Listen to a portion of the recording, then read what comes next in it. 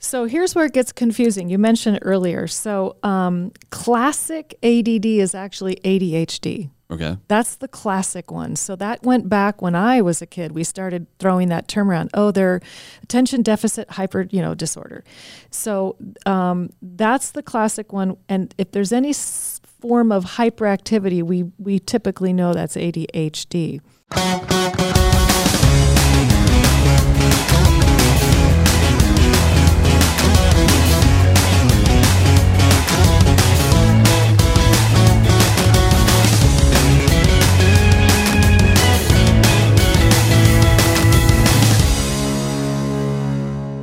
Welcome to the Lost Art of Parenting, a podcast here to help educate, entertain, and encourage you in all things parenting. We want to help you understand what you're doing and why, so you can increase the odds of raising children who are prepared for life while enjoying your job as a parent and enjoying your children along the way. My name is Jesse Mayer, and I will be your host, but we cannot do our Lost Art of Parenting podcast without the parenting guru herself, Kim Cross. Thank you for that intro. I'm good. I love doing this, so I'm glad to be here. Good. Well, we have covered many a topic on this podcast, things that range all over the place. So what are we covering today? We are covering something that I am addressing as a parenting coach in my office more than I've ever seen in my entire career, and that's ADD, ADHD. It's becoming more prevalent for a number of reasons. We'll get into that. But parents dealing with this, whether it's with themselves or with their kids, are really at their wits' end. And so we're going there today. It's a very, very important topic. Well, let's get started. What are some of the things we need to be looking at as far as what ADD even is? I think it's kind of a term that gets thrown around, and I don't know that everybody understands it or knows what the real version of it is, because it's kind of almost become a slang for just rowdiness in general, right? And, yes. Or sometimes when my brain isn't working, I just say, oh, I have ADD brain, and it's not necessarily the real condition. So there's people that actually struggle with this. So talk to me about what we should be seeing or looking at in this particular mental disorder. Yeah, you bet. So actually it's a brain health issue. Okay. And I think all of us, to some degree, I can't prove this, but I think all of us have a little ADD. Yeah. I know I do. So ADD actually officially stands for attention deficit disorder. But those of us working with this, there's another term where we call it adrenaline deficit. But here's the thing, it's complex. You're right, Jesse. A lot of people don't understand ADD. I don't think it's a very good term for what it is, because there are 7 types of ADD. Many physicians out there don't even realize this. And you can have 1, 2, 3, or 4 types of ADD, which can get very confusing. Right. In fact, if you have certain combinations, it can present itself almost like bipolar or schizophrenic tendencies. But it is definitely a brain health issue. And you have ADD early in life. Most people are diagnosed around the age of 4. Some are not diagnosed till later in school because the academics get harder. And little side note, people with ADD, the more they focus or concentrate, the worse it gets. That's why we see it prop up sometimes later in school. And then many people, we think up to half, never are diagnosed. They just struggle with it. So it's a big deal. It is a big deal. And then on top of that, we also have another phrase or another set of letters we see is also ADHD. Do you want to speak into that at all, or is that one of the 7 types that we're going to be talking about? It's one of the 7 we're going to talk about. So ADD is a overarching term, but it gets a little confusing. But we'll go there, and I'm going to give you some descriptors of each of the 7 types. We won't go into real depth, but we'll go over it. But basically, there are 5 things you look for with the general concept of ADD. Okay, these people have the classic short attention span. They're distracted. They're easily disorganized. They procrastinate quite a bit.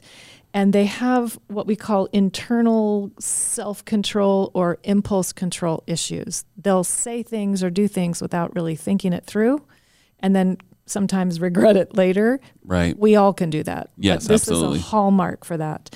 And it's ADD is hereditary mostly, But what we're finding out now is very interesting. You can get mental or brain health issues beyond hereditary DNA passed on. You can get it through concussions. We've got a lot of kids out there playing football and soccer.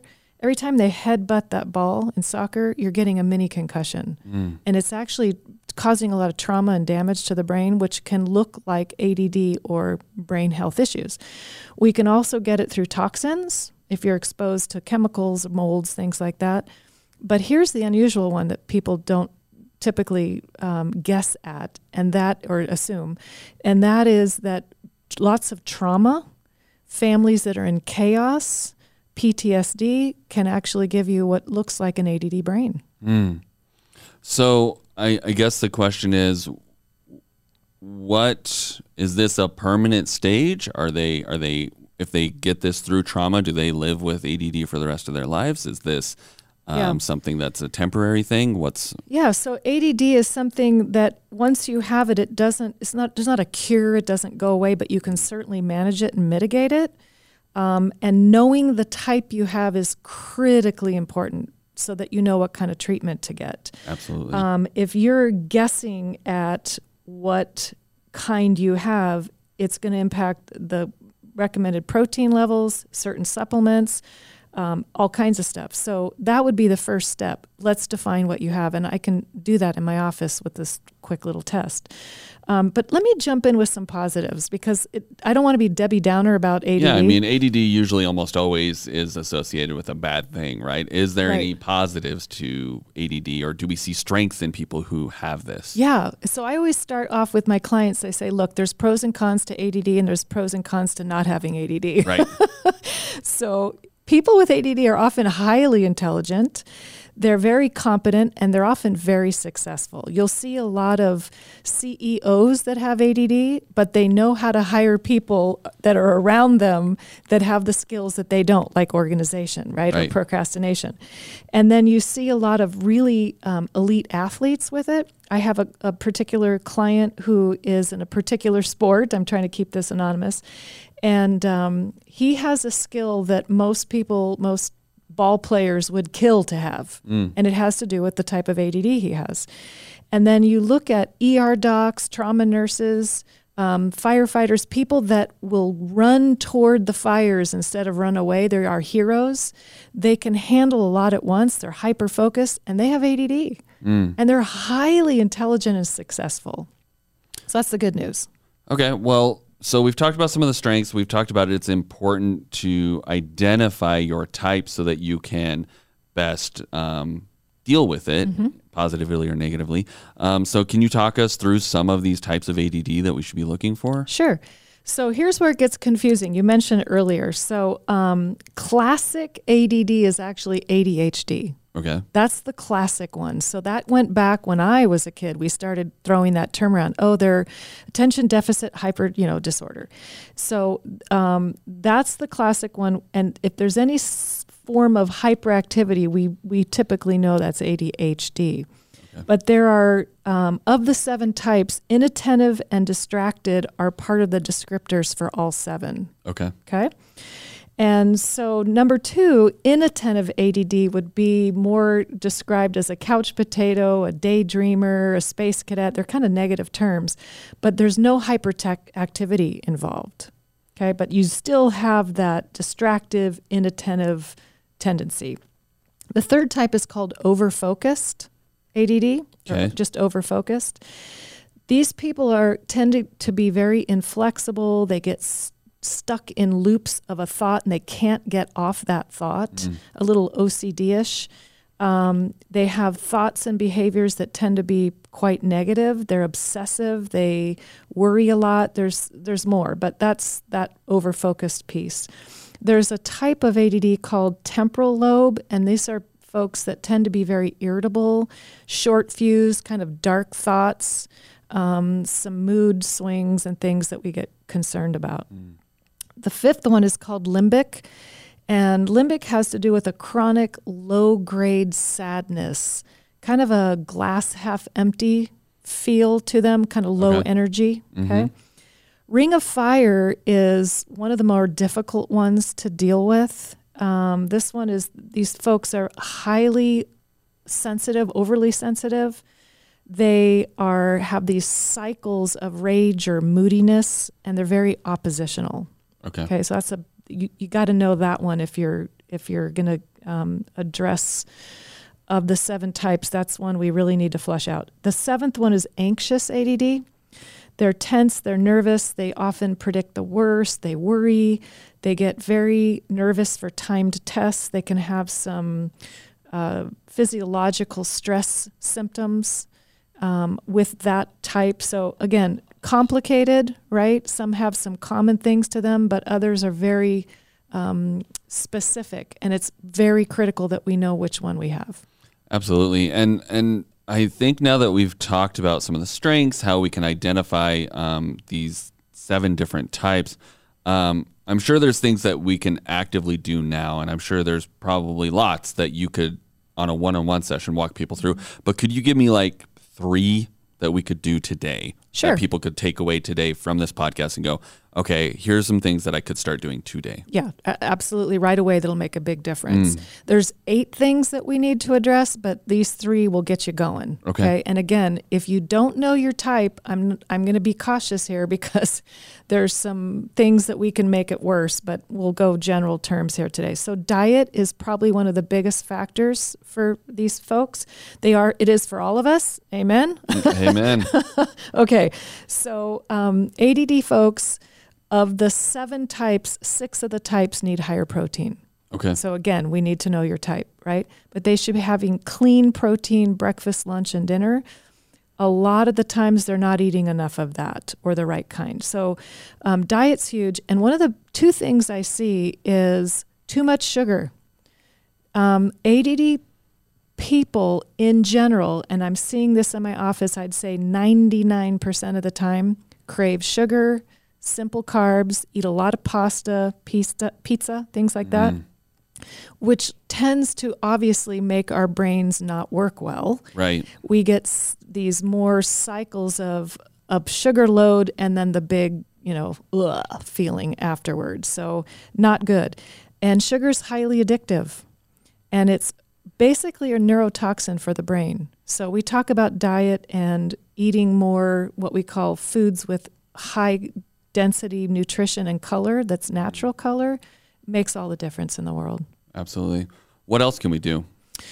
Other than diet, reducing screen time. We've talked, I think, we could all do. These all seem like things we should be doing just as a general humanity, like absolutely. Eat better and exercise more and stop looking at your screen. Yes. It's like, and it's true, but for ADD people, this becomes paramount. This is a game changer for them. We are what we eat, and for a brain that's already not healthy and not functioning correctly, this just puts them over the edge. Absolutely. And because they're eating an exorbitant amount of sugar and pasta, things like that, which are basically the same thing, it's just compounded. So getting off screen time is huge. And here's another factor. ADD people often have a hard time falling asleep. What do we do often before we go to bed? Look at screens, which is blue light, which is time to wake up, and it stimulates the brain. So I'd let people know 30 minutes max a day. They don't like to hear it, but if you're going to have to be on it more for school, don't do it 2 to 4 hours before bedtime. Right. Okay? Let your brains wind down. Yeah, absolutely. Here's one that parents are going to go, oh, ouch, this one's tough. ADD folks are very attracted to anger, emotion, dangerous, edgy, a little toxic, volume. They're actually addicted to it like sugar. And when you have an ADD kid that's frustrating you, what do often parents do? They start yelling, screaming, raising their voice, right? It's like throwing gas on the fire. You're making it worse. So I can help parents with different skills, how to, improve all these other things that you can help the ADD kid with, or the adult, frankly. But anger is going to make your household worse, and they get addicted, and they will poke the bear so that you will do that more. And now you've got a crazy cycle going on. Okay, so just as a review of those 3 tips you gave us out of up to 8 that you can work with them on in a one-on-one setting: diet, obviously, high protein, limit your simple carbs, limit your sugars. It's just really important that you know which one you are, because some of that may not apply to all the types. That's so, right. Second, reduce your screen time, no more than 30 minutes a day, and especially not right before bed. Yep. 2 to 4 hours before bed, if at all. And then finally, no yelling. It gets them ramped up, and they will almost actively try to get you to yell because it's part of the way their brain enjoys things. Yes, it gets addicted to that. Yes. Yeah, absolutely. And it will, if you can take the climate and the predictability and the calm down into your household, you're going to have a better chance of managing this. So if a parent has an ADD child, or they believe they have an ADD child, is this something you can coach them through? Like, or do you have, what's your background as far as helping people who either have it or their children have it? Yeah.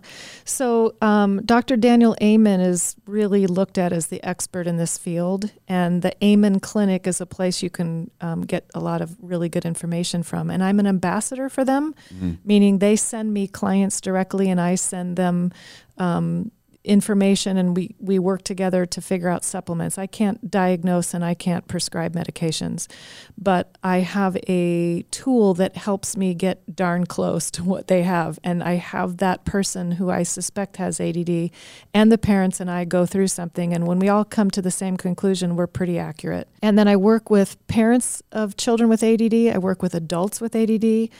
I have clients out of state who have this, and they're in late high school, early college, and they're really struggling. So I help them with organizational skills, behavioral management tools, communication skills, so that they can have more academic success and relational success. I coach parents and adults, obviously, with their diet, with their exercise. I can recommend some supplements they can take, and I give parents new behaviors and skills. And I address those issues as well with the kids. And basically, it comes down to communication, relationships, organization, and then some physiological, biological things you can do to change. But again, knowing your type is the critical piece here, or types. Because then you can help them develop a strategy for their families, or for, as you know, as a parent, having a strategy, having a plan of attack, and knowing what you're doing, rather than just throwing something up against the wall and not knowing whether it's going to go good or bad is the worst way to go about it. Yeah, we want to know what it is. You know, if you went to the doctor and they said, well, there's something wrong, good luck. It's like, no, wait, what's happening here? Yes. So let's define the problem. Parents will go, oh my gosh, this makes so much sense. And so will the kids. They'll say, that's exactly what I'm thinking. That's exactly how I'm feeling. Now I have a reason. I'm not crazy here.